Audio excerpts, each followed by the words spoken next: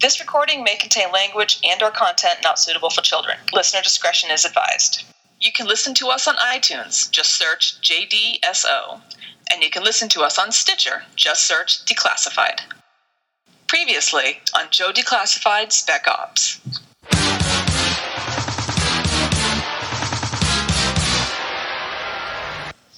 Refresh my memory now. I used to be a regular on this show. G.I. Joe.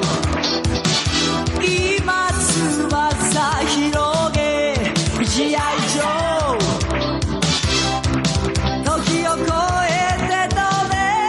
G.I. Joe.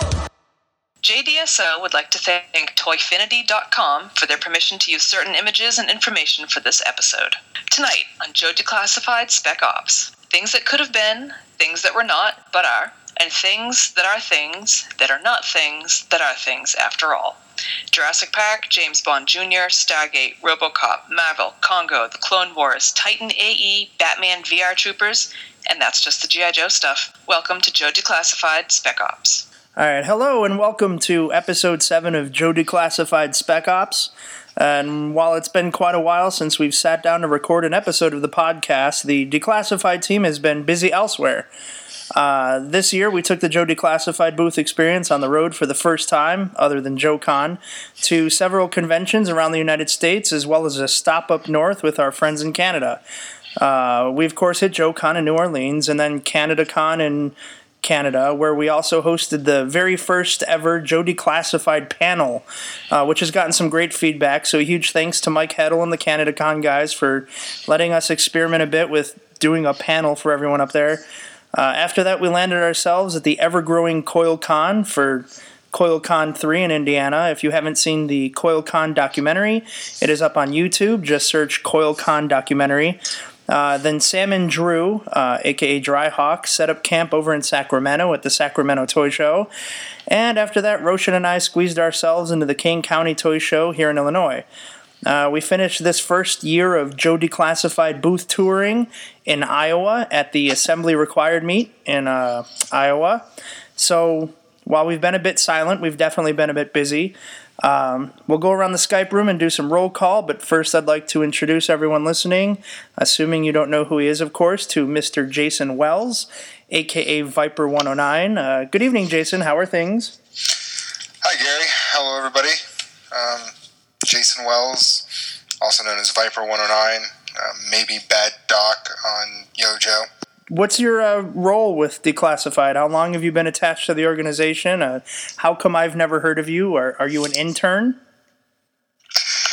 Oh, my involvement in Declassified. Well, let's see. Is it classified? No. Several years back, Sam Damon, a.k.a. Nomad, said, I have this wonderful idea, and he came to a group of Joe fans and says, I have this wonderful idea, and this is what I want to do. And he laid out the Declassified mission statement, so to speak. Being the uber super fan that I am and true believer, I went, just tell me what you need me to do. And since then, that's pretty much been my involvement, whatever Sam needs me to do. Originally, funding was short, so I did a lot of the funding for the original Declassified booths the first couple of years. I wasn't there. I was unfortunately deployed most of those times. But other than that, I've just been whatever Sam needs me to do and behind the scenes, pushing the Declassified idea. All right, well, it's great to have you, and finally on the podcast. And we're also joined by Jared Burnell, a.k.a. Jamin Stone. Jared, how are you? I'm good. How you doing, Gary? I'm all right. Have you gotten any snow up there? Down there, I should say? We got hit around there with about a foot about a week ago, but it's all gone now. Wow, fancy. No, we got like a sprinkle. Like literally it was just on the roof of my car, just one little blotch, and I never saw it again, so I'm happy about that. We're also joined by Brian Kaufman, a.k.a. Nova. How's life in Ohio, Brian? I'm doing well. I actually came up out of the basement and I'm up here in my office talking to y'all, so I'm doing well. All right.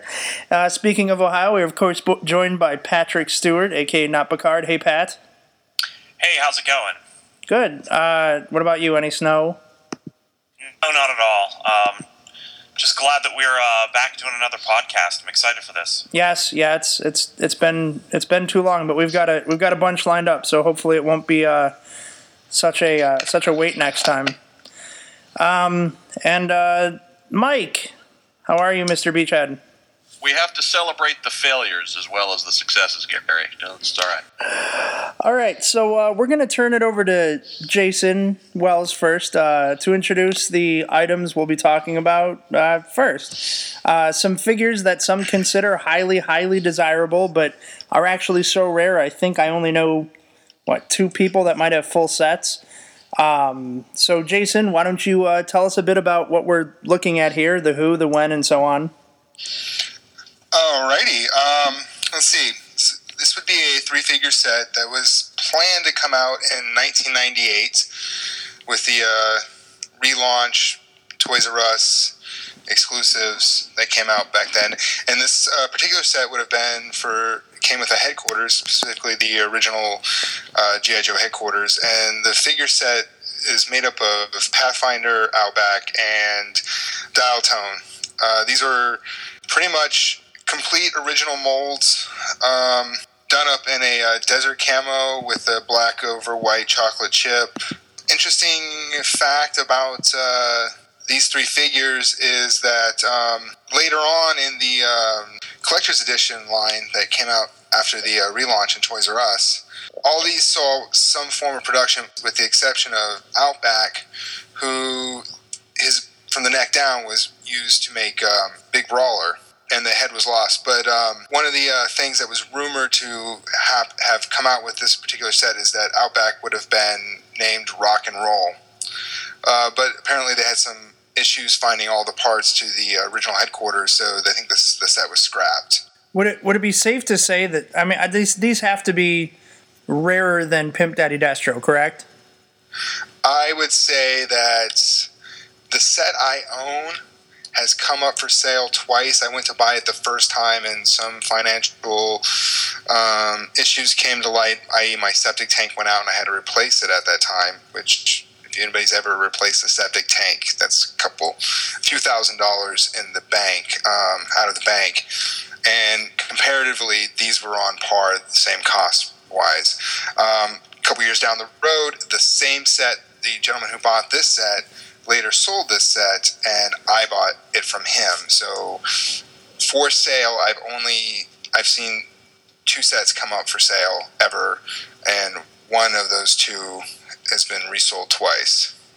Well, with the exception of unpainted test shots or resins, and obviously the rest of you can chime in here. Is there anything in G.I. Joe collecting that is at this production level that's known and that's been seen a few times or once, or if not just twice, that's sort of comparable on rarity? Like, is there another set, Pat or Brian or anyone else that can think of something else, not even just a set, but even a figure that is at this level of production that made it this far that is as rare as this set is? Or is either one I know a few people that have 1 or 2 of these, or they're just missing one. But what else is sort of comparable to this besides, say, Pimp Daddy Destro, who made it to retail, be it by myth or by fact? I think that there are a few things out there that there's only a couple of, but I think the thing that makes these things the most interesting is not just their rarity, but the time period that they are from. Because, it came after 1994 when our G.I. Joe was canceled, and G.I. Joe was in that period where it still was really trying to find another place at retail. And, a big play set is a great idea to get, some recognition on the shelf. It also could have been a huge clearance item. You never know what could have happened with a headquarters like that. Personally, I think that it would have been a hit with fans. I don't know exactly what exactly happened with it after it was canceled, though, because I had heard that they were trying to find a smaller playset that these figures could come with. There was also some mention that Outback or Rock and Roll, as it may have been, and Pathfinder were the initial 2 planned, and then Dial Tone was added later with the possibility of making a smaller play set but more figures at the same price point. So I don't exactly know what went on with this set, and that's what makes it the most interesting to me, more so than the rarity, although it is definitely quite rare. I would love to have a set myself. Well, I'm sorry, go ahead. I was going to say, I bring up the rarity because, I mean, it's one of those things where there's so much in between the sort of, the 95 stuff, which, of course, there's very little production level stuff, and then you jump ahead a few years to this stuff, and, there's always those pre-production ones that, are just sort of just paint app differences or part differences, whatever, but this is a full set. And I don't know how often you see a full set of G.I. Joes that weren't produced but made it this far.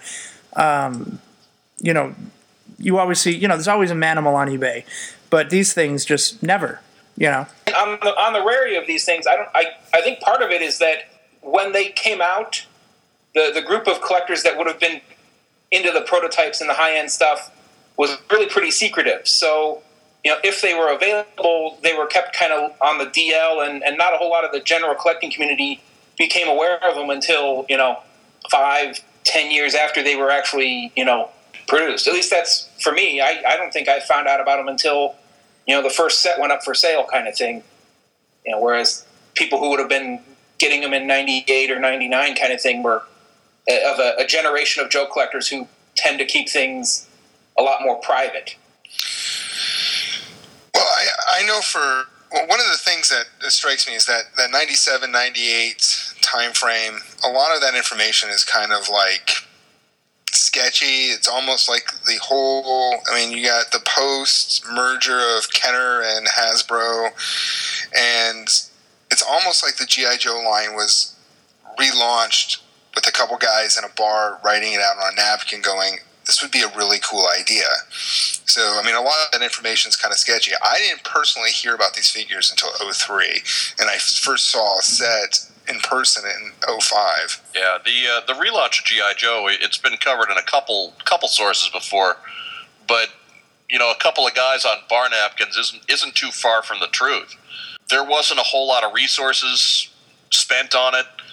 There was kind of it seems like the temperature's right for a relaunch of G.I. Joe, but oh shit, we better push these out really quick because this is the 15th anniversary. And so, obviously, the quality issues there that we've, I'm sure we'll talk about some other time.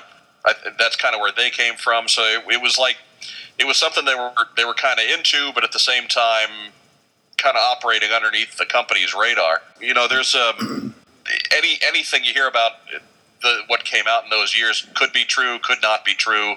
Might be something that Gary made up just to pass the time and win followers on our website. I don't know. I was going to say that's really true. And that's kind of going back to that what I was talking about, the group of collectors, the generation that are pretty secretive, is they were actually ones who were somewhat involved with either the file card writing or that when Hasbro's limited resources went looking for something, they were able to pull from these guys who were willing to do stuff just to have figures named after them and the like, and they haven't really ever opened up to say, this is what happened, this is the story, this is what I did, this is what I got. So a lot of it has just come up to speculation. One of the and it is all speculation because I've heard about half a dozen stories, and even talking to people who were quote unquote involved in the relaunch of the line. One of the unique things particularly about this set is Outback, which would have been the last time the original head sculpt would have been seen, because Outback, the body was used in 2001 for Big Brawler, but the head that was it. These three figures were original molds, but that head never resurfaced again on a single figure. Hey, Jason, quick question for you on these figures. I don't know if you'll know the answer or not. Sure. Now, I remember that these had the Kenner logo as opposed to the Hasbro logo on the back of the packages at the time. Were these put together by the Kenner team when they came on board, or was this still the Hasbro team? I don't know the answer to that. Like I said, that goes back to that whole couple guys in a bar sketching out on a napkin. I mean, Right. Well, I would guess that it would be the Kenner team. If you look at the story of Pimp Daddy Destro, which I don't really think Pimp Daddy Destro is an adequate comparison, because I do think that those are a lot more common than these figures. And these figures, with the number of painted applications it would have taken and the layers, and even Outback has, I think it's Outback has camo on his gloves. It's like there's just so many details. Yeah, he has camo on his gloves. But the story of Pimp Daddy Destro, the way that figure supposedly came to be, was that they were already in production whenever one of the higher ups at Hasbro saw them and said, no, we're not going to make this way. So they'd already not in production. I guess I shouldn't say that, but they'd already at least made it to the factory to test them that far. Whereas really that color pattern should have been shot down before it even got that far. So it does seem to be following the few guys jotting ideas down on a napkin comparison that somebody just said, and I'm pretty sure all that happened, with the guys at Kenner. Are you sure? I thought on the Project Pimp Daddy Destro, the site that goes into the history on Pimp Daddy Destro, that it was a group of Hasbro guys, and that's after Kenner had just moved back. I took that as loosely. The other way, I guess not. Yeah, Project Pimp Daddy Destro would definitely be the solid information to go with. But I mean, did the PDD site just sort of mean Hasbro, as in the conversation we're having is obviously about Hasbro figures, but at the time there was that thing with Kenner, so we're just being more specific. I guess we can ask. I thought Pete actually had an interview with the designer who actually painted up the Pimp Daddy Destro prototype on that site. Well, I guess you guys aren't the experts I thought you were, and get off the podcast. I'm sure we'll get to some bottom of it someday. I mean, kind of like what Jason was saying. Back then, at this time, sort of in that, obviously before the internet decided that it was in charge of everything, pre-Matrix, it's hard to even get to the bottom of stuff that we think is fact. I mean, look at half the stuff that, we've brought to the declassified booth lately that kind of changes everything anyway. So some of the stuff that, Pat's going to show us tonight changes a lot of what, we think of certain things. So, I mean, even now, it's a lot of gray area, hence the gray market. But back then, good luck finding out anything is an actual, fact. I mean, you talk to Hasbro guys all the time, or even any toy maker, and everyone's got a different version of what happened and what went on. So, according to Project Pimp Daddy Destro, John Boyce was the guy who was involved with commemorative sets, and Hasbro had consolidated its Boyce Toys business. It's moved it from Pop Rhode Island to Cincinnati, Ohio. So it did come out of Cincy and Kenner. I'm wrong. No, but see that, I mean, the reason I even brought up Pimp Daddy Destro, obviously, was that's the rare figure everyone sort of knows about. And these, I mean, a lot of people know about them. I remember when we had the declassified booth in CanadaCon, 2 different people came up and said, hey, do you have the Desert Headquarter figures in here? And I was like, man, if I had known that, I mean, I know they're online. It's not always the same when you see them in person. It's obviously, a different experience. But I was like, wow, rarely does anyone ever bring these up unless someone stumbles across them and, says, hey, what are these? So, I mean, I brought up the Pimp Daddy Destro in the first place just to sort of say, that's what people consider rare. And then you look at these, and like I said, I think I know 2 people with full sets, but even I could be thinking of the same set. As Jason said, they went up for sale twice. So it's okay to be wrong. I mean, that's part of I mean, you're always wrong, but that's still part of the learning process. I have a question. The Outback mold actually was reused in South America for Forestiero. The electronic kind of the Brazilian Sonic Fighters figure. And it pretty much looks like, if you've seen one online or in hand, it pretty much looks like the Tiger Force Outback. But the leg does not have a peg for his flashlight. Do these figures have the hole for his? Yes, there's the hole. In fact, so the sets would have come with the 2000 collector's edition. Dial Tone would have came with the same accessories he came with that one in the 2000, and Pathfinder would have come with his side-mounted guns and his little weed whacker, and Outback would have come with everything that Big Brawler came with in 2001. So I guess his backpack and stuff were lost at that point somewhere along the line. That's a shame. But his light was there. His light, so Big Brawler had the light, and so he would have had the light. And the hole's in the figure. There is a peg hole in the figure. It's interesting because when Fun School released Big Brawler, his leg hole was closed up, was it not? I think you're right. I think that one was closed up. Didn't it have a closed up peg hole? Yeah, that one was closed. Which, Outback was one of the coolest figures, and it wasn't until Hasbro realized that they could modify people's code names, put people's real names into the code name to get around certain copyrights, because we didn't want a restaurant chain suing Hasbro. By the time Big Brawler came around, that body, we ended up with this brand new head sculpt that didn't really look like anybody, and then Big Brawler moved into Tiger Force, which ended up with Salvo's body and that low light head that kind of looked like, Jonathan Frakes from Star Trek, which, probably makes Patrick Stewart happy. Gets that figure out and goes, make his soul number one. Make it so. I think I just had to say it. Just make everybody happy. I told you I had a Patrick Stewart joke set up for this. I really had to dig for it, though. But no, it's unfortunate because you just see how Outback de-evolved into Big Brawler with that salvo body and that low light head. It's just, which he was obviously meant to be Outback, especially when you see that first use of that salvo body on the Tiger Force. I mean, the entire card art looks like Outback, but he's just de-evolved to something that doesn't look like Outback anymore, which is unfortunate. So, has anybody thought about, I know you said that headquarters was, they couldn't find parts of it, but I would almost think that it was one of those things that if it got to drop testing, that base is notorious for spitting out little bits and chips when you break it. That it may have been a play testing, fatality rather than actual not being able to find parts to it. I can't imagine that because then you turn around. There's some sharp parts to it, but a couple years later they released the Mobile Command Center.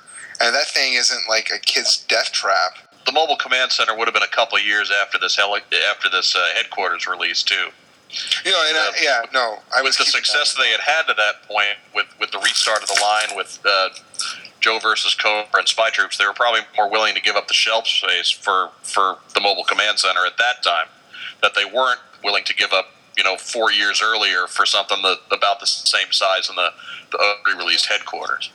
No, and I agree with you, Mike. The question on the table was playtesting. Would it have just failed playtesting, not necessarily they couldn't get the parts? Yeah, I think the playtesting excuse was the reason why we waited so long to get a Sky Striker.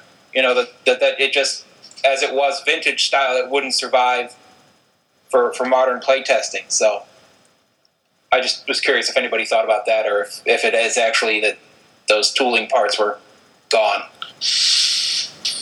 Now, I know when they're doing playtesting for toys, though, they try to mimic how kids would play with it. Obviously, with a plane, kids are going to try and make it fly. They're either going to throw it or they're going to mimic having it fly around the backyard.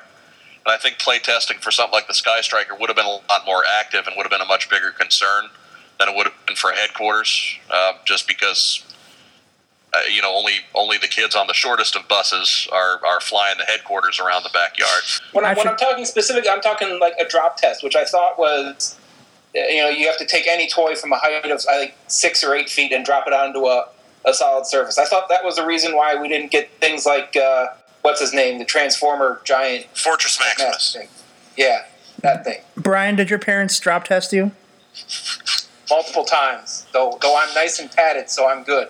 It is kind of interesting because the drop test is one of those things that comes up continually among the Transformers community, but it's hardly ever mentioned in the G.I. Joe community. And I think that's probably because they didn't get, the Robots in Disguise, Fortress Maximus, Brave Maximus, so maybe they're just still hurt by that.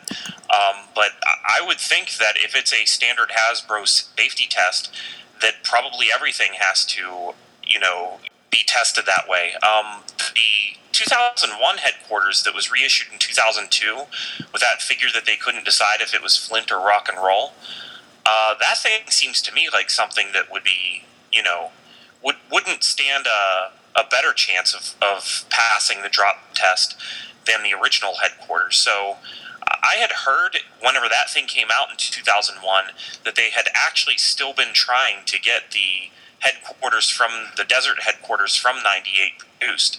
I'm not sure, has anybody else heard whether or not that's what happened that caused that playset to get reissued? Actually that is what I heard.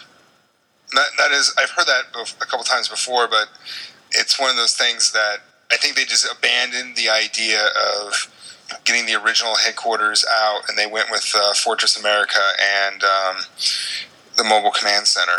Well, it still would be kind of nice to see that original headquarters again, personally. I know some people are tired of them. It's not that uncommon, but I kind of like the original HQ. And that in a desert camo is also one of the things that seeing these three figures together just makes my mind really wander, because, there's a really nice Action Force version of the headquarters that has camo on it, and maybe there was going to be, looking at these figures, I can only imagine the camo scheme that they had planned for a playset.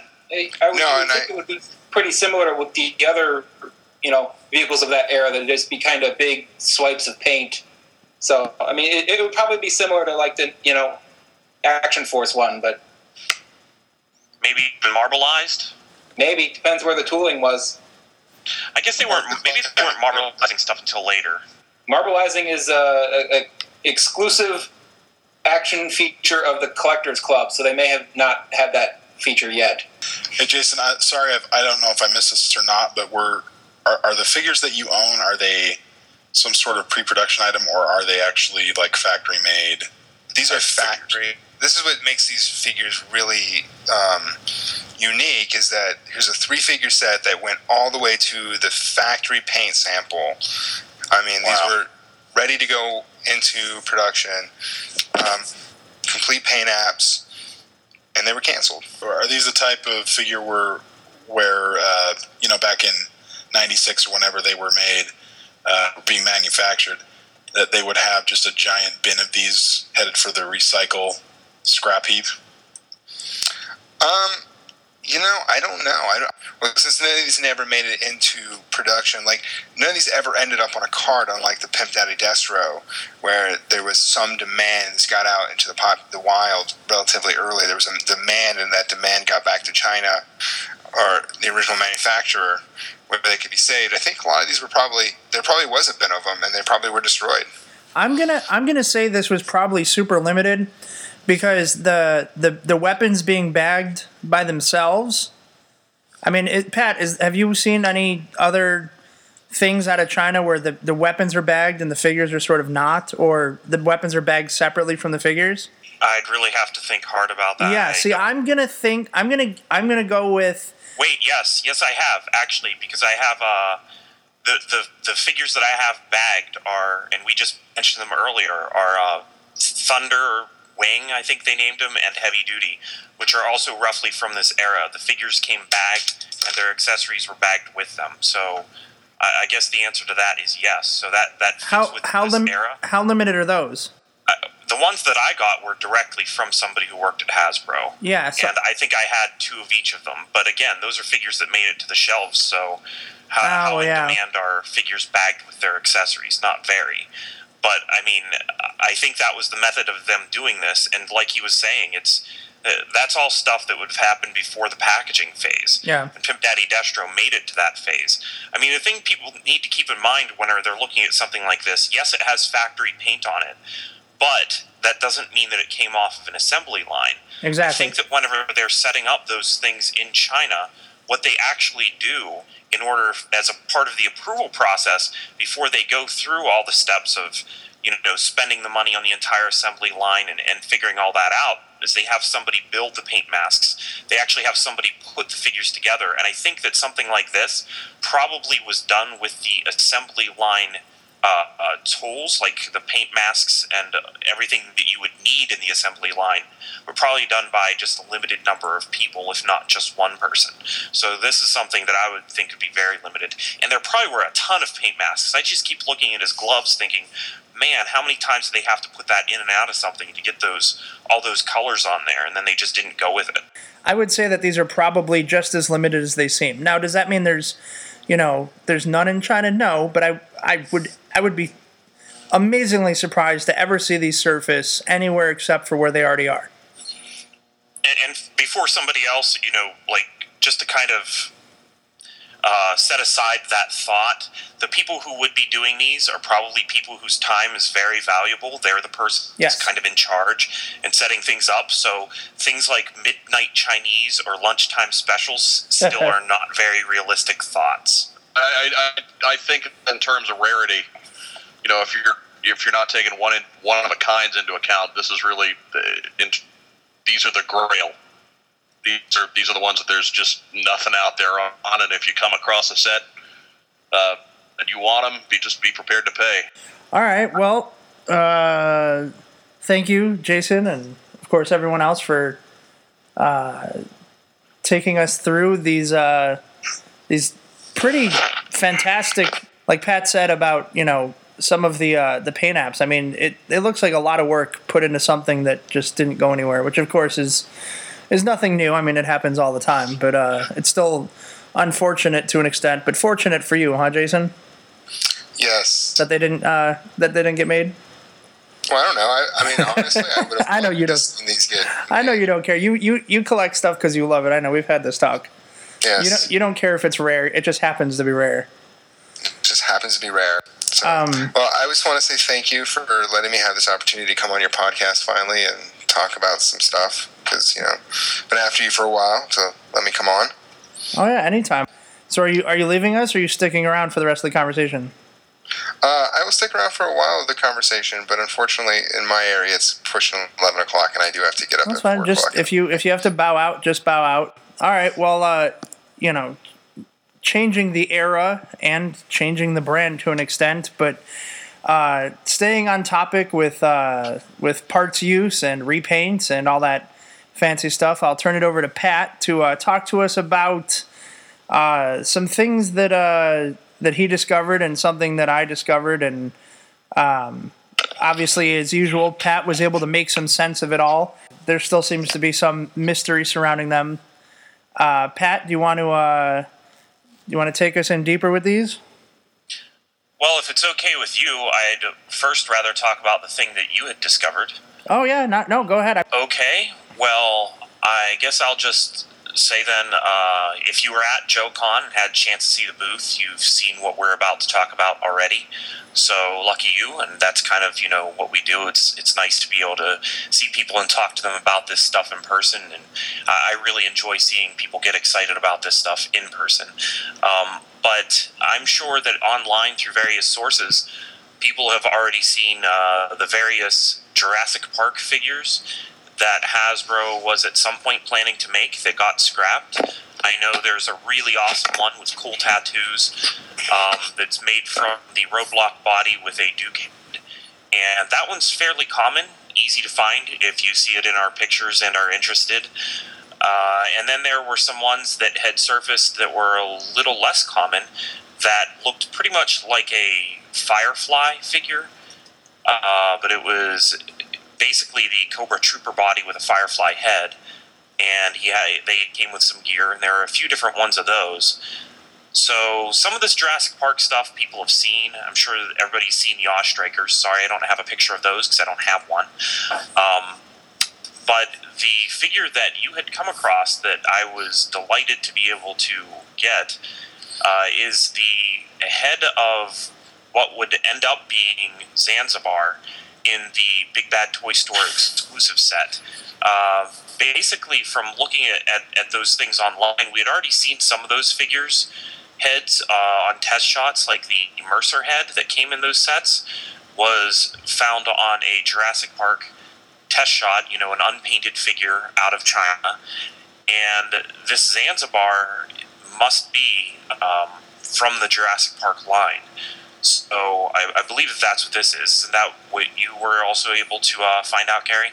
Yeah, from what I could gather, this is a canceled Jurassic Park figure.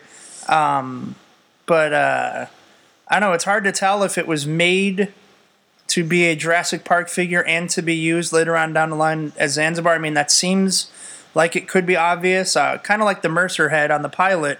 he doesn't look like a helicopter pilot. But then we're talking about Jurassic Park, but it's just a weird. I think the parts choices are kind of different enough that it might suggest that these were made with a dual purpose in mind. I mean, do you think that's possible? That they just kind of knew that they were going to use the tooling again this way? I think that's highly likely. I don't know if they necessarily had Zanzibar in mind for this one, because there are some very obvious differences. The patch is on the wrong side of the eye if it's Zanzibar. Not that I'm cutting on the Zanzibar figure. I do like those sets very much. The Resolute figures that are being made, like Roadblock, for example, the first time that one showed up was in that Rise of Cobra Battle Station set. He didn't come out as Resolute Roadblock for quite some time.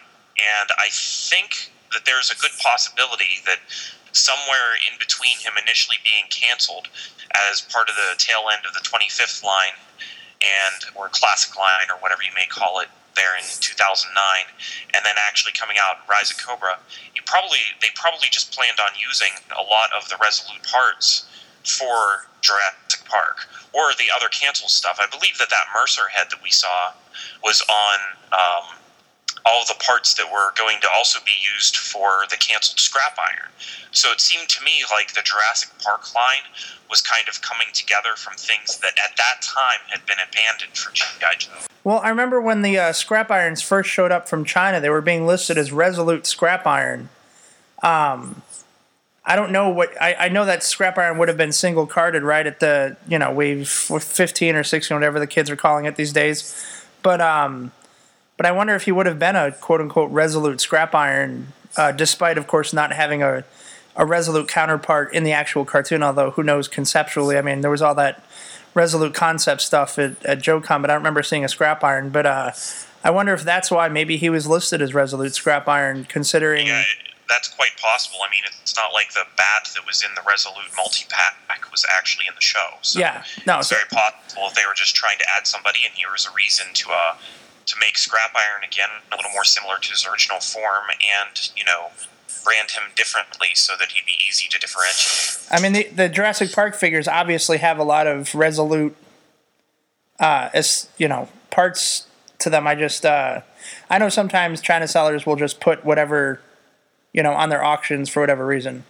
But I always thought it was weird that was listed as Resolute Scrap Iron in the beginning.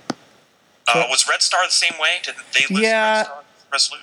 Yeah, I think that it was also Resolute Red Star. It's also possible that the Wave was Resolute and it would not have actually had the Resolute tag at the top. It's very hard to say, but I mean, again, it's the Resolute Trooper body, Resolute Roadblock body, Resolute Duke head, Resolute Duke body for this figure. There's a lot of Resolute going into this Jurassic Park stuff that we're seeing. I do find it to be awfully strange that they were producing a Jurassic Park figure using the Duke body, and we ended up with a figure that has, green pants and a tan shirt that he's wearing, and it's made out of the Duke body. But if you put it next to a Duke, it's not at all the same shades. It's not made from a Resolute Duke whatsoever. I think the most interesting part about them is that they do rely so heavily on Resolute tooling. It's like, okay, we have so much sunk into this Resolute tooling, we can't do anything with it. Let's try and make some money back by making an exclusive Toys R Us with it. It's kind of an interesting thought process. The Toys R Us Jurassic Park stuff, was that 2009 was when it was supposed to be out? Or am I thinking of something else? I believe that there was already a Toys R Us Jurassic Park line, and it was kind of failing. I know that whenever these things were kind of supposed to be around, there were quite a number of Toys R Us Jurassic Park exclusives that were on clearance or were having, crazy sales all the time, buy one, get one half off, buy one, get one free kind of things. So I believe that this was supposed to be a continuation of that same line.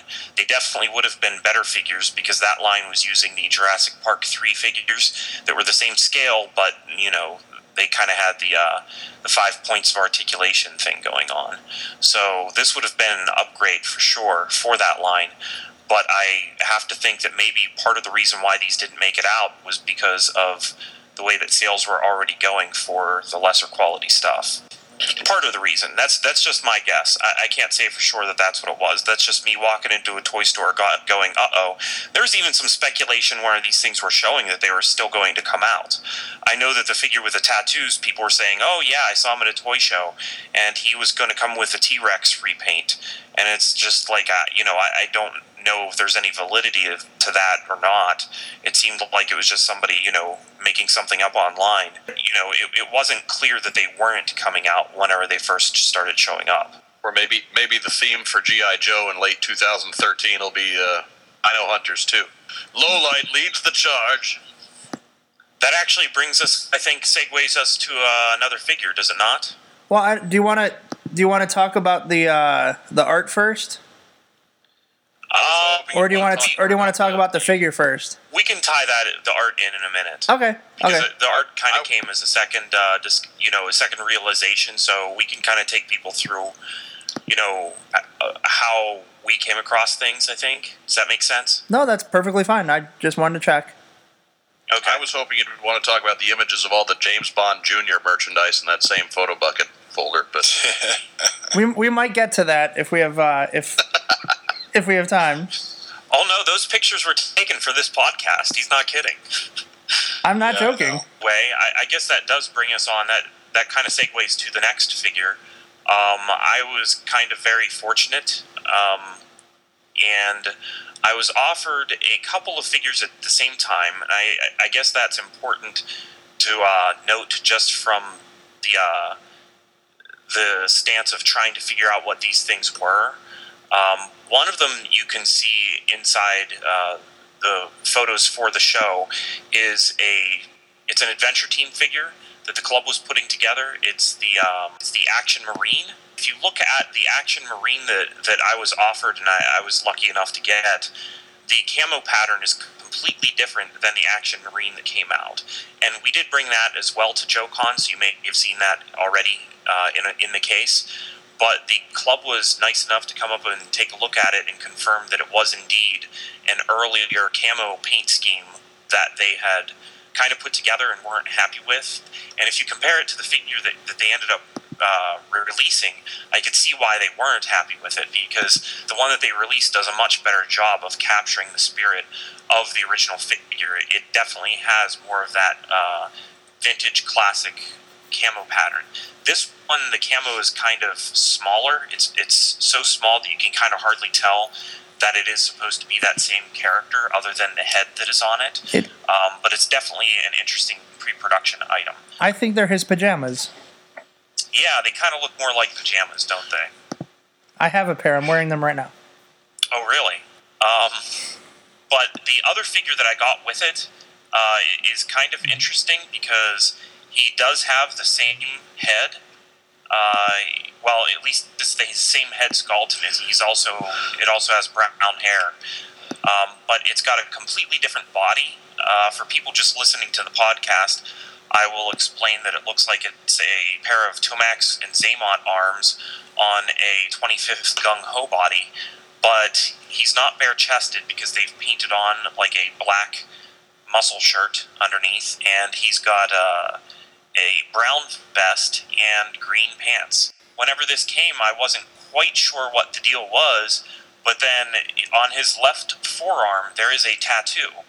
And he came with a bow that I wasn't quite sure if it was supposed to be with him or if it was just a test shot that somebody included, because it's the 2-pack Storm Shadow bow from the 25th line that was for the issue 21.5, where it has the radar on it or the motion detector on it. But the tattoo is definitely a dinosaur skull.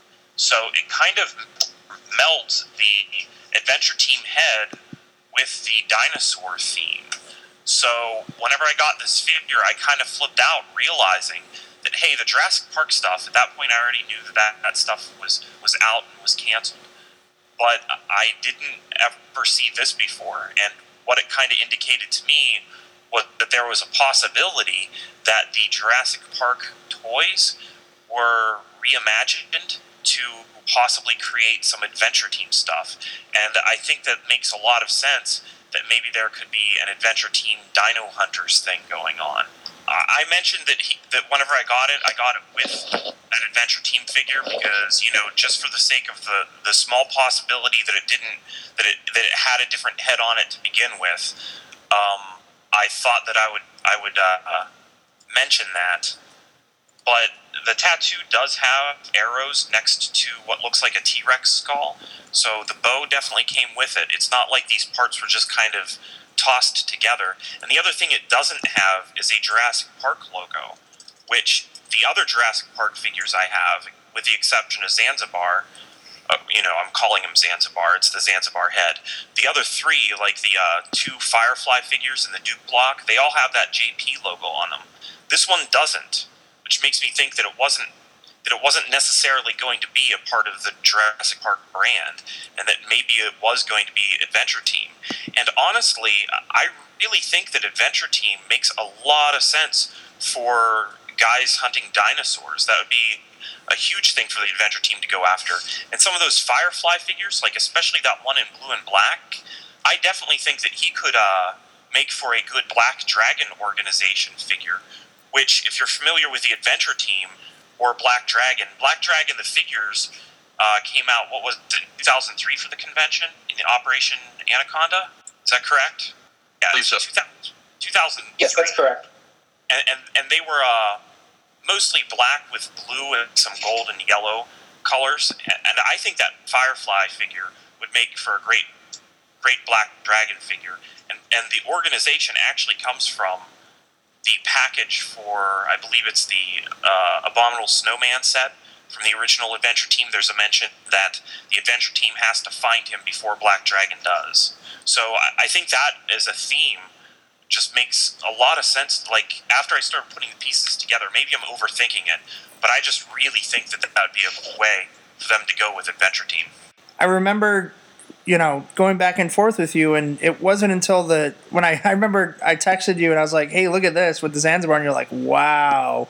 And I was like, yeah, like it almost felt like everything we'd been talking about meant that we were sort of on the right track figuring out what some of this stuff was.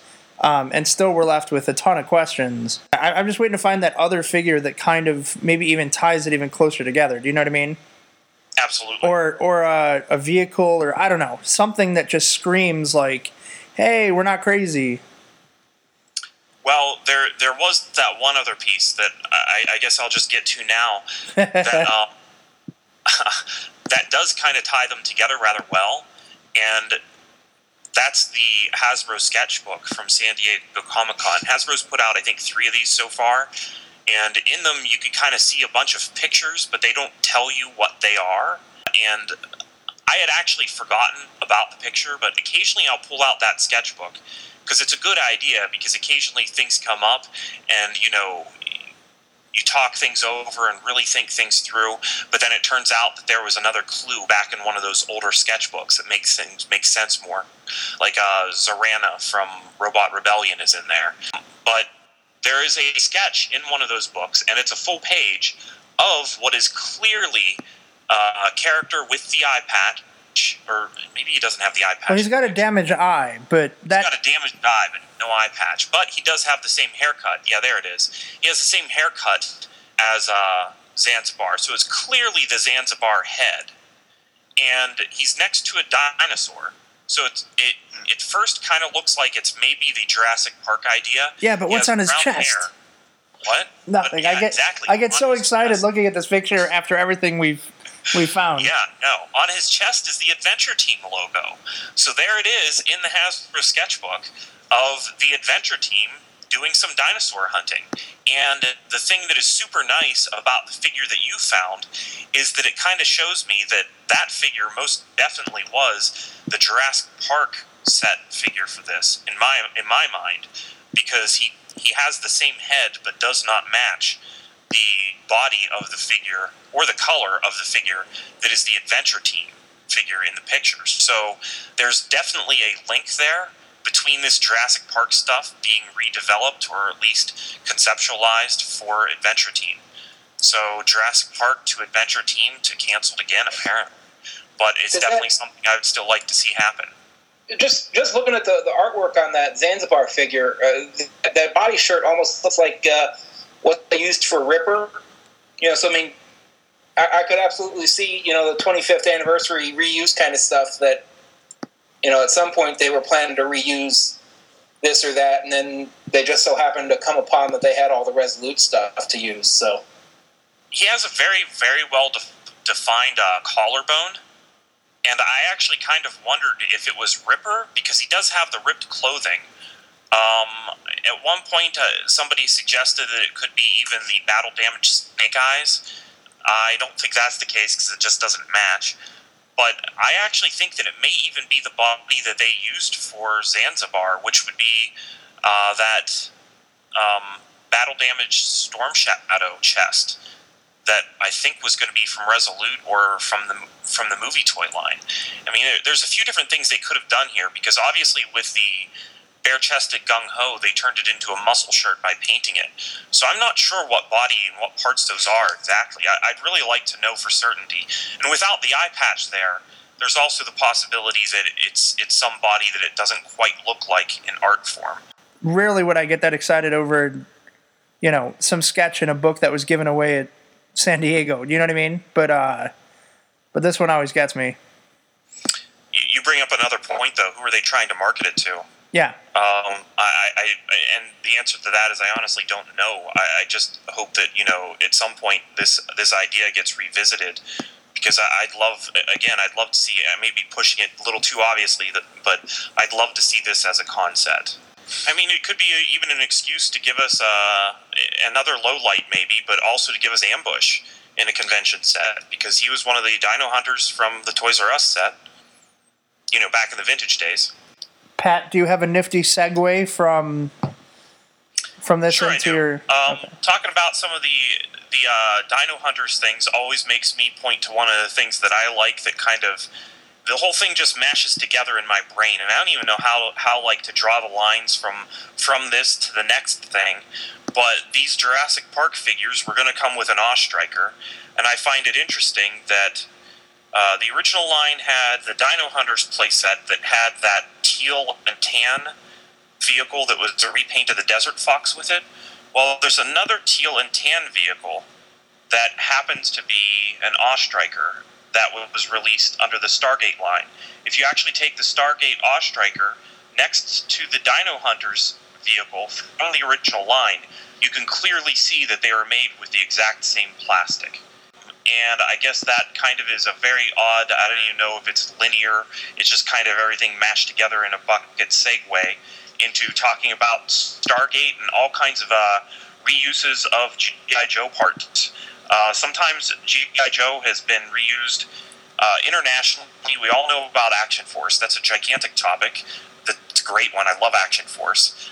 But there are the obvious reuses of molds like that, and I think we even already mentioned Forestiero from South America and all the great South American things to buy. But there are times where these molds were reused in the United States, and they weren't necessarily used for bootlegs. They were just reused to make other things. That may include other toy lines that came from Hasbro, or sometimes even branded Kenner. And it may include G.I. Joe vehicles that we already have. I mean, if you look closer at that stuff, sometimes it was just remade from previously existing toys, because that's the way that they were making things at the time. And there are a lot of great examples of this.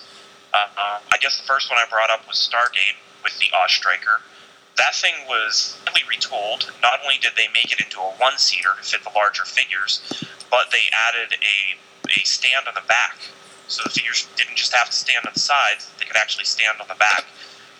It's a pretty cool item for G.I. Joe collectors, but the Stargate line is full of accessories that are actually from G.I. Joe. That time and time again, things like that will come up in a lot, and people will be on a forum saying, "Can you ID these parts for me, please?" And it's not coming up in any of the searches and any of the guides, and it's because it's not actually part of the G.I. Joe brand, but they are pieces from G.I. Joe. I think in the show notes there should be a picture I took of most of the Jurassic Park stuff.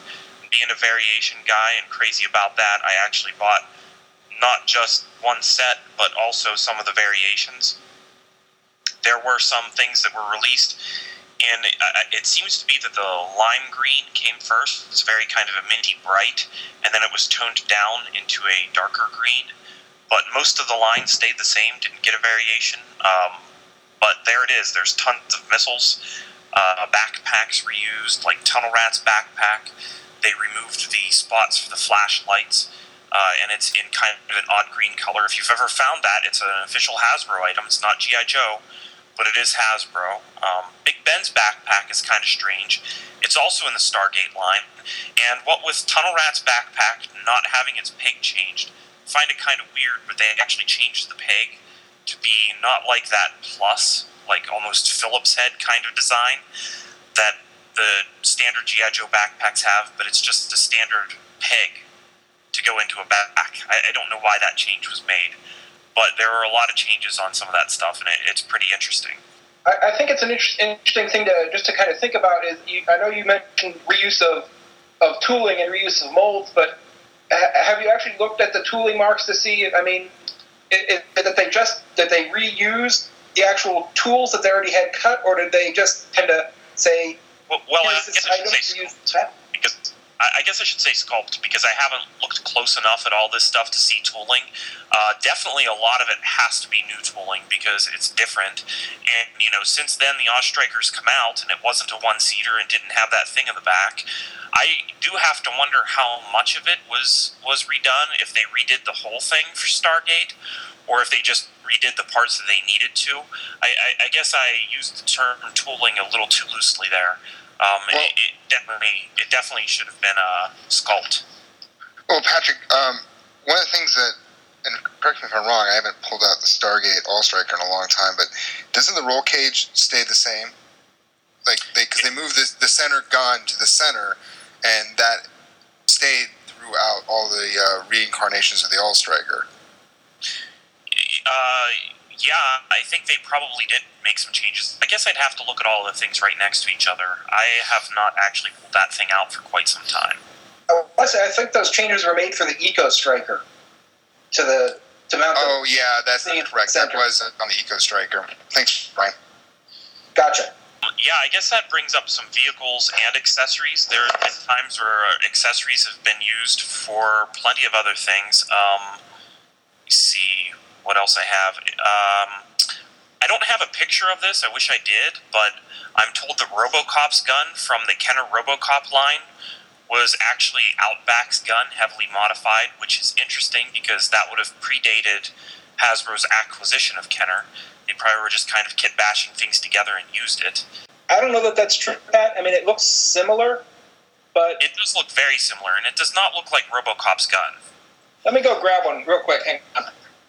Okay, that solves that. Nerds. I guess while he's getting that, I'll talk about some of the other things. Or should I wait? No, go ahead. No, keep talking. It's gonna. Okay. Brian has he lives in a mansion. One of the things that I thought was awesome is the Congo line for the movie Congo was made by Hasbro/Kenner, and they reused the gun from Eco Warrior's Flint. But when they did, they added two things to it. The most important of which is a backpack peg that allows it to fit. I mean, it's a standard G.I. Joe backpack peg, so it does fit in the backs of G.I. Joes, so they don't have to lug around that gun all the time just carrying it. They can actually strap it to their back, I guess. And the other really strange thing that I'm not quite sure why it's there, I guess if I had the whole Congo toy, maybe I'd have a better idea, but it has a backpack hole on the back of it, so you can actually just link a ton of these things together if you want, or put the gun on his back and then a backpack on that if you want. But it looks pretty cool. It doesn't fit, for some strange reason, it fits on most figures great, but one figure it doesn't fit on too well is the repaint of Eco Warrior's Flint. I'd hope that it would fit on there perfectly, because him having the fact that that figure has black detail and it's a black gun, it goes really well with that figure that otherwise didn't come with accessories. But that's a cool one. And then they reused some things in the Jurassic Park line. Scoop's camera was used for the Vince Vaughn character, which I was actually just talking about this with Phil Donnelly from Yo Joe, who's sometimes on the show. And he mentioned to me whenever I mentioned Scoop's camera, he knew what figure it belonged to, and he mentioned to me that the Jurassic Park line also had Shockwave's knife used for, I think it was Roland Tembo. So there was some, reuse going on in there, and the Scoop's camera actually was retooled as well. The handle was made larger and thicker and more round to fit into Vince Vaughn's hands. So you definitely can see it, though. If you just are looking through the line, you can see it right there in the package, featured kind of prominently. I also have included a picture from the James Bond Jr. line. There was a James Bond figure that was a paratrooper, and his backpack is a black version of the Sky Patrol parachute. So if you've ever been going through G.I. Joe accessories and you find the black Sky Patrol parachute and you're thinking to yourself, does this go to the maybe Action Pilot? No, it doesn't go to him because he has a different colored one. Does it go to the Convention Action Pilot? No, it's not him because it's a different mold. It's black, but that's wrong too. It goes to James Bond Jr. So I can find these frickin' RoboCop guns, but I can't find a frickin' Outback gun. How fun is that? Jason had an Outback gun with his Outback. Oh my god, we've had the whole episode together. No, because he said his Outback didn't have an Outback gun. Oh, that's right. Oh, Red Star rifle. Now we've got to start the whole episode over. Do we want to talk about some other things that use some G.I. Joe tooling? How about that? All right, that works. I believe that there was a Clone Wars set that used the modern Roblox minigun. Well, let's talk about vintage still. I like the vintage G.I. Joe stuff. Let's see. Let me mention the VR Troopers Pursuit Jet, just so I can get that out of the way, because in my mind that kind of all belongs with this. The VR Troopers Pursuit Jet obviously used the Firebat, but it is a completely different scale and very, very retooled.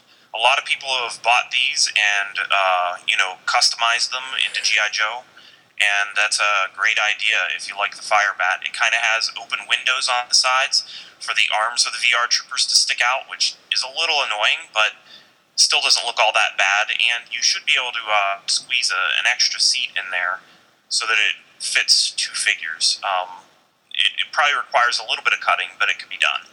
I thought that I would mention that, but Brian took a ton of great pictures, went above and beyond what I was even had in mind, pointed out some things I didn't know about while I was looking through his pictures. I mentioned, briefly when we segued into this, that some G.I. Joe parts were reused actually to make G.I. Joe items. And why don't you tell us about some of the things you took pictures of, Brian?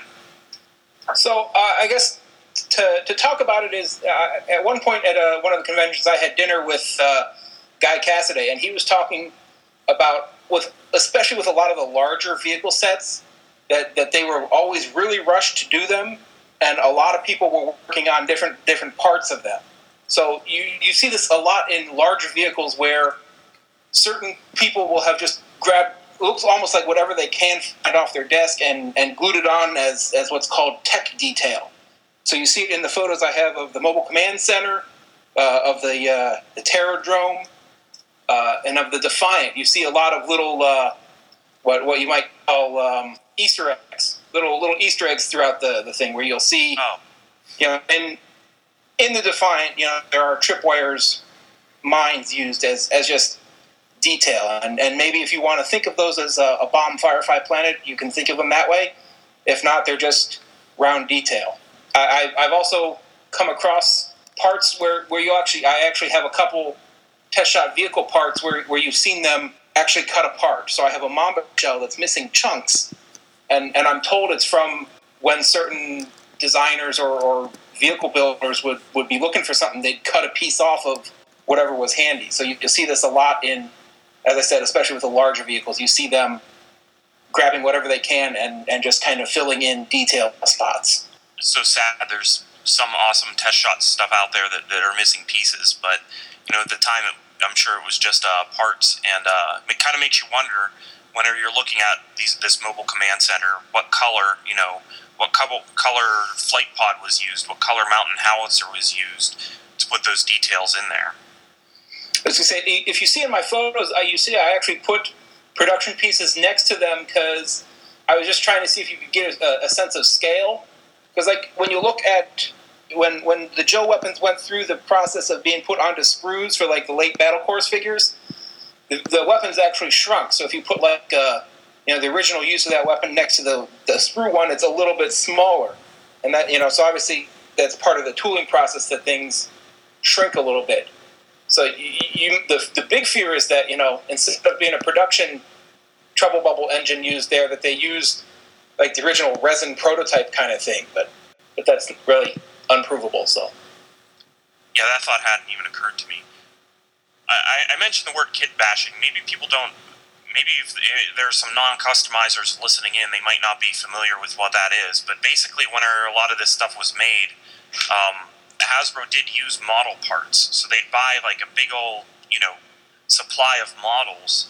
And the idea of kit bashing, not even just from a Hasbro standpoint from the time, but just from model and customizers, is that instead of, turning those kits into the models they are meant to be, you bash them apart and make other pieces and just use them for tech detail. But these pictures are great. There's some that I didn't realize, like this piece of the Mauler that was on the Defiant. I had not spotted that, and it looks like do the hubs from the Ferret actually fit on the hubs Thunder Machine? Ferret and the front Thunder Machine wheels are, as far as I can tell, exactly the same.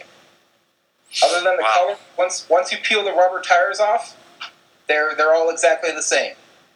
And that's not the only reuse of wheels, right? No, that's, and as far as like, obviously at some point in G.I. Joe, there's like a pretty definitive split in how the vehicles are designed and where they're designed. And I didn't go into a lot of the newer stuff where you see like direct tooling reuse. So for things like an example, like the Mudbuster and the Ice Snake, they have the same wheel and axle and spring-loaded mechanism and missiles and missile launcher and all those things that are the exact same tools reused, just with a couple other extra parts.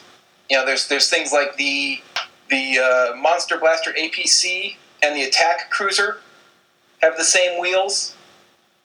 So I don't know that you would expect that that's tooling reuse, but definitely sculpt reuse. And multi-purpose, maybe even like with the Mudbuster, they probably had planned that one right from the beginning. But the wheels to the General, those are from, is it the Thunder Machine? Rolling Thunder. Rolling Thunder. Okay. And then they're also reused on the Detonator, the big Nerf launching Cobra Blue thing. Wow. The Earthquake uses the same wheels as the Hammerhead. So a lot of wheels were reused, post-90 kind of era.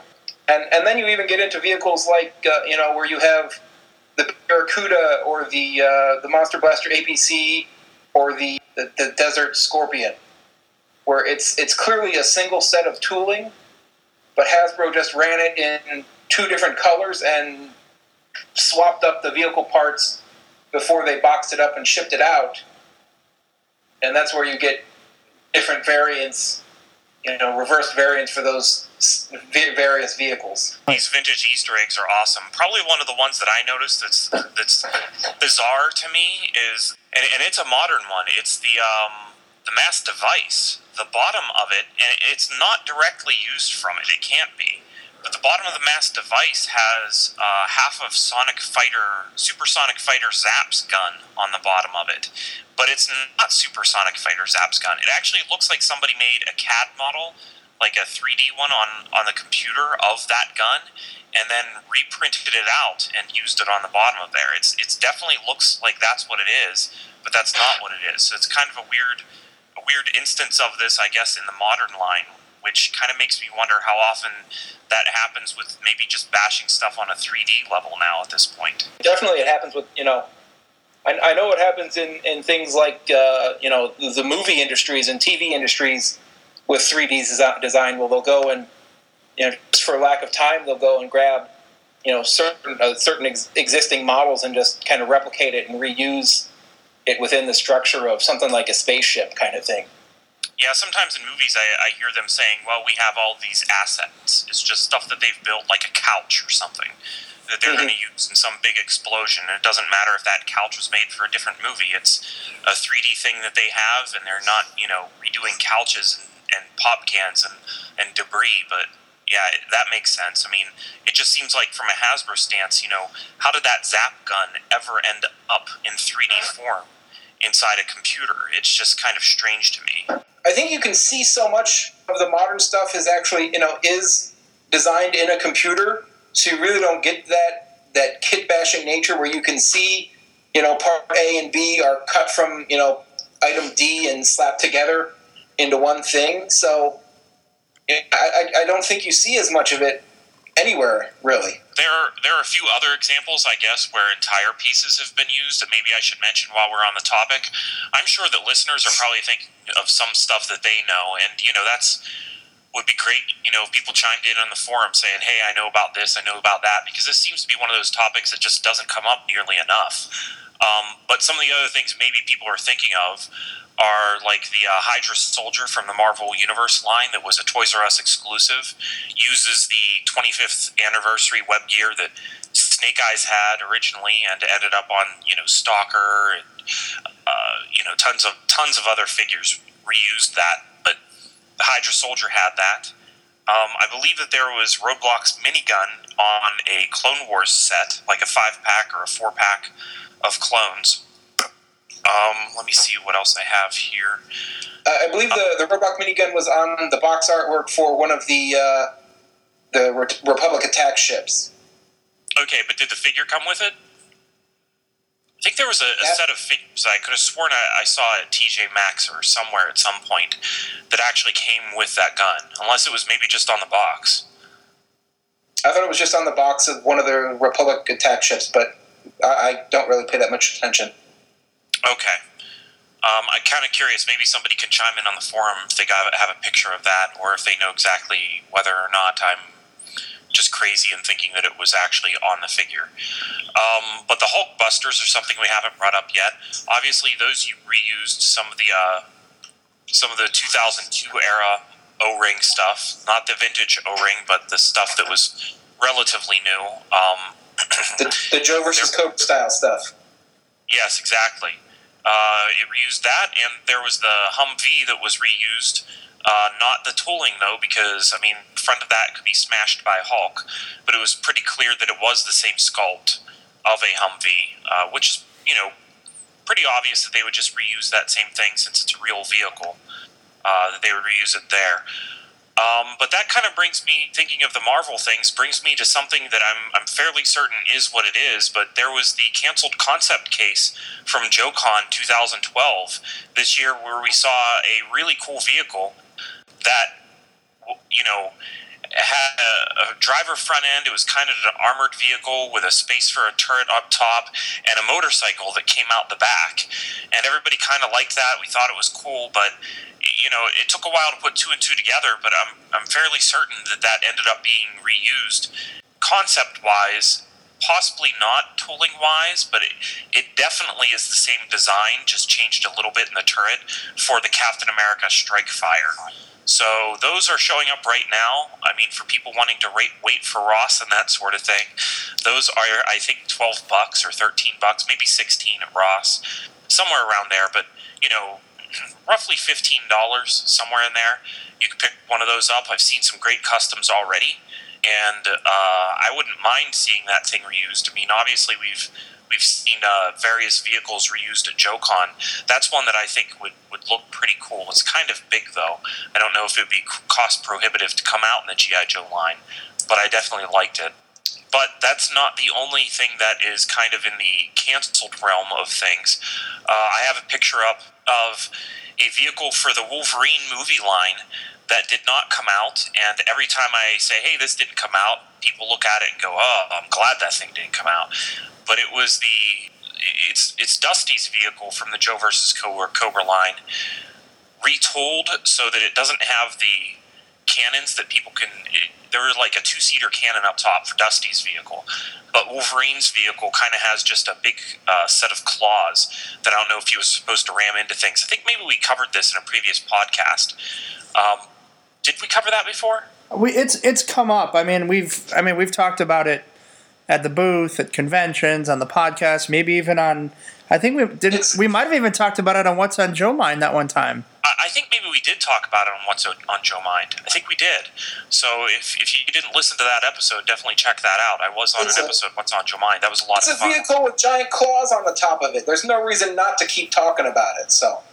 Yeah, this is true. I guess he was supposed to ram into things. It's a great back scratcher. Very true. Very true. Every time I hear back scratcher, I just think of Family Guy, where he's selling them. That Wolverine truck or dune buggy thing is just amazingly awesome. I mean, I just wish we could get that released in the Joe line. It just looks so realistic. Like, it's just military accurate. It would be perfect for running over Compound Z zombies with. This is true. This is true. Steering them up. You can put those claws, they're adjustable. You can put them at roughly head level and, just do some zombie killing. Sure. There's one more picture that I would like to mention here on the podcast. There's a picture that came to us from Toyfinity.com. Our friend John there had actually shown this to me, and then I asked him, hey, could we include this? And he was like, yeah, that'd be cool.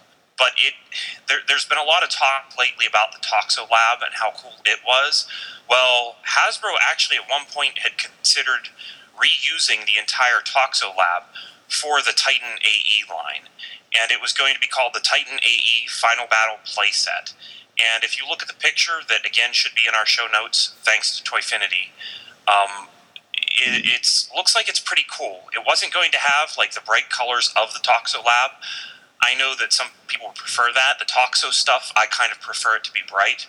But if this thing had come out, there would already be one or more of them in my collection because it looks really cool. Yeah, that's, almost any time you see people talking about repainting the Toxo Lab, they're talking about painting it in, steel and blacks and realistic looking colors. I could see that definitely having a lot of appeal. I like the computers and the decals and all that look really cool. I was going to say, is Titan AE? Does they actually have are they in a factory or something? Or I've never seen Titan AE to know what the final battle would be. As a Joss Whedon fan, I ended up watching Titan AE because I believe he wrote or rewrote the script at some point. Yeah, he doctored it. Yeah. Yeah, but I think that there may be, I'm guessing, they call it the Final Battle playset. I can't remember. I did watch the movie, but it's been a long time. Well, it looks like it comes with some sort of exclusive Kale figure that I don't remember from the movie, but again, it probably is in there. Or maybe that's some other figure. Maybe that's not supposed to be him with a mask on. It might be somebody else. And it almost looks like in that picture, it almost looks like he's wearing a barbecue backpack, but I could be wrong. So hopefully that's not just mocked up. But that playset would have been really awesome. For people just listening that don't have the picture in front of them, it is, more subdued colors. It's just silver and what is it? Almost looks like a copper color for most of the surfaces, and silver for all the ladders and the claw arm. What's most interesting is that the little cup is a different color. It's not blue. It's actually a light brownish red. I don't know other than, you can do that in Photoshop, but that doesn't really look. And at the time, it probably wasn't Photoshop because that's been quite some time. I wonder if there's almost. The silver looks like it's painted. I could believe the silver is painted, but. And that's speaking of the Toxo Lab.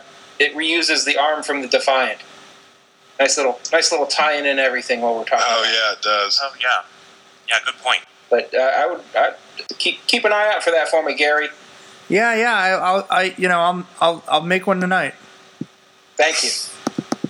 I'll just make one. The only picture I haven't talked about is one of stuff that I actually don't know what it is. But I thought that I would just take pictures of it while I was taking pictures. Oh, you know what? Ice Station Zero. I didn't mention that. Yeah, I should mention that for sure. Because it's an unproduced G.I. Joe Extreme thing. And I guess I'll just mention, I don't know what some of this Nobody cares about G.I. Joe Extreme. Oh, yes, they do. Okay, Brian says no one cares about G.I. Joe Extreme, but I'm going into it. Because I know that Jamar Miller is probably listening to our podcast right now, and he's going to disagree that he cares about G.I. Joe Extreme. I think he started a G.I. Joe Extreme forum, didn't he? He did, yeah. And you know what? If you watch the cartoon, you too will care. G.I. Joe Extreme is definitely kind of the... It again falls in that era of G.I. Joe trying to find its way back to retail. I think we've mentioned before that, Sergeant Savage was not supposed to be the replacement to the 3 3/4-inch line. It was supposed to be the companion toy line. They were supposed to share the shelves together and have compatibility between each other. And 3 3/4-inch got canceled. Sergeant Savage did not. So they kept Savage around for a little while to buy some time before G.I. Joe Extreme came around, which was designed by Kenner.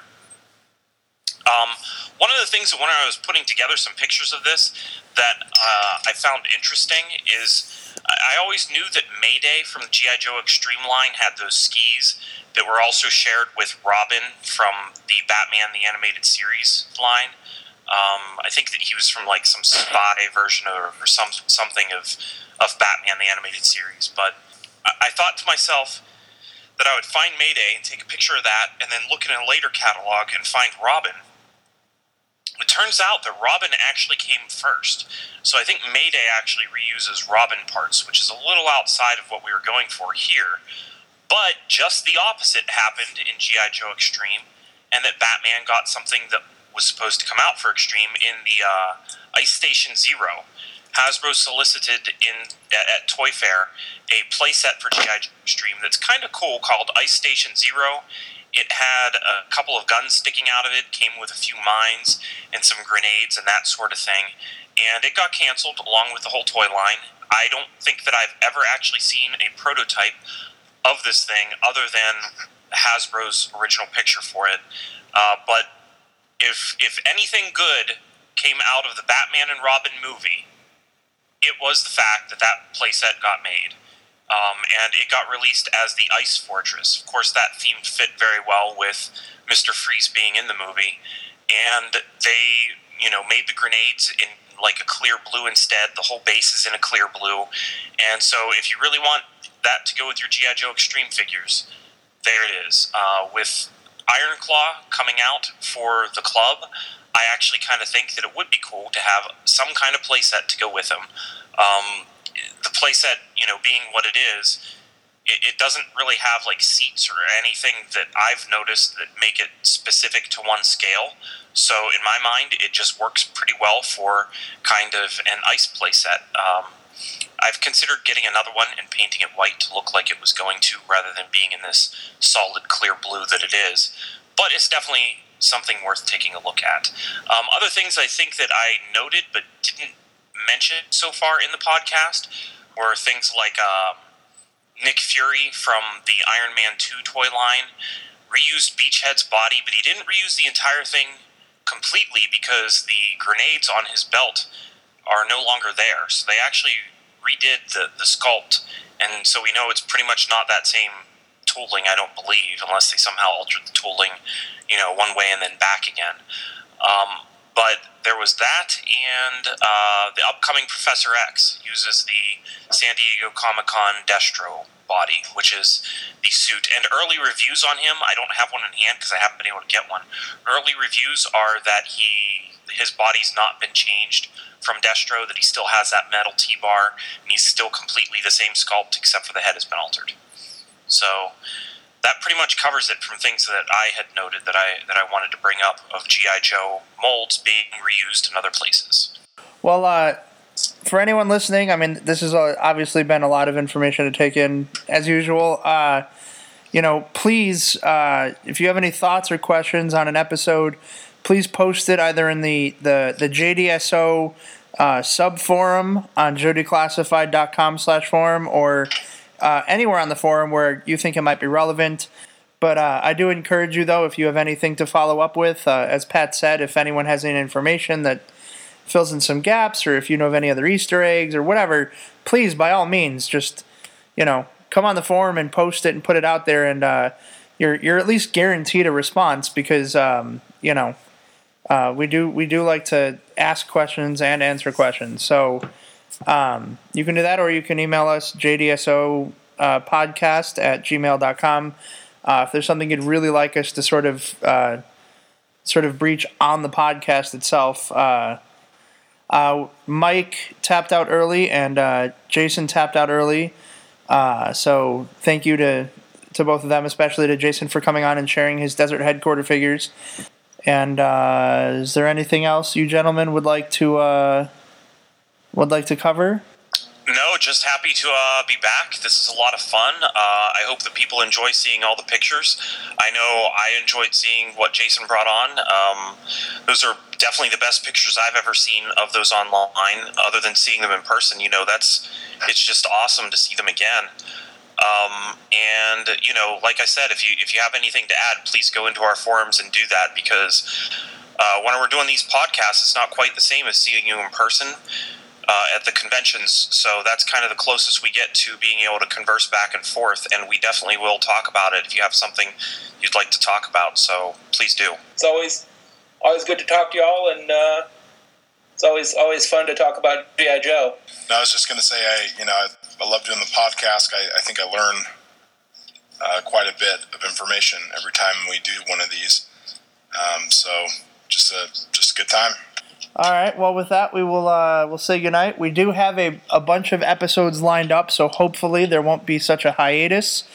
Between podcast episodes, like it's just a matter of getting the guests and the content and the right cast together, and making sure that everything works out. And a lot of it is photo taking and other time consuming aspects. So it's not like we want to take a long time. And as I said in the beginning of the episode, Declassified was on tour for a bit, so certain collections and people were sort of moving around a lot or packed up or what have you. So, hopefully now that things have kind of settled down, we can get back on track and have a few episodes lined up that, make it out in a decent time. And so other than that, I guess we will bow out. So everyone say goodnight.